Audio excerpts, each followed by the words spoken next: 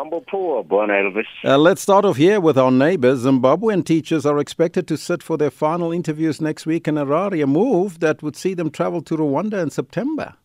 This is just nearly about 491, Elvis, out of nearly 1,000 that were interviewed and screened. The requirements here is that you have a degree and a postgraduate qualification. Rwanda, I remember this vividly, President Kagame being interviewed about relationships with Zimbabwe when I think one of the candidates in an election was trying to advise him to handle some issue, and he said no. There are many ways in which Zimbabwe can help me, including recruiting of teachers from their country, because Rwanda doesn't have enough teachers. So there you have it. It is just an indication of even in a crisis, even in the deepest of crisis, one country can relieve. 491 teachers who are underpaid. They are earning about 2,000 rand a month in Zimbabwe, Elvis. So it will definitely improve this. And this is exactly what we keep saying. When we say intra-Africa trade, it doesn't mean only sell goods. It means collaborate with one another, find solutions.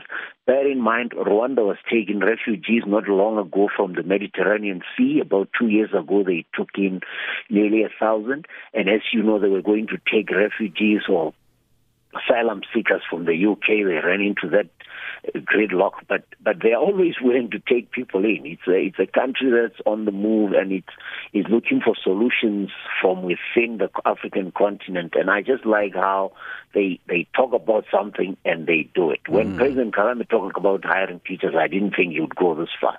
And then South Africa's President Cyril Ramaphosa arrived in Gaborone to lead talks in South Africa-Botswana Business Roundtable.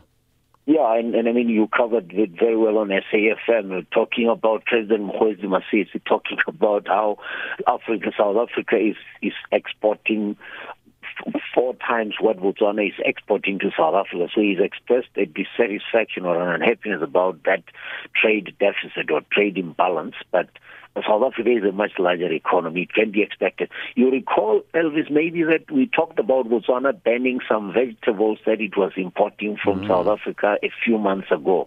And they are saying, well, we are exporting diamonds and we are importing a lot of things. And I don't know if they're going to get this one right, because trade deficits are not always deliberate. It's just the fact of life. What do you have that the country needs? What does the other country have that you need? So maybe it's about collaborating more intra-Africa trade, building some manufacturing and industrial capacity, rather than questioning things like the trade deficit, which I think he can't do much about at this point. And some good news for Nigeria. OPEC raises Nigeria's oil quota for September from 1826 to about 1830. This is because the Minister of Finance, Zainab Ahmed, showing that revenue on the budget of Nigeria underperformed immensely because of the shutdowns, the bunkering of oil, but also just the shutdown in terms of COVID. And the oil price has been very, very low. And when that happens, Nigeria has to go and either raise money from other sources, which is very difficult for now, but OPEC was able to grant them that permission. It will come in handy. It's not a major increase, but at least it will allow them to produce a bit more, with the oil prices being much better than what they were maybe 12 months ago.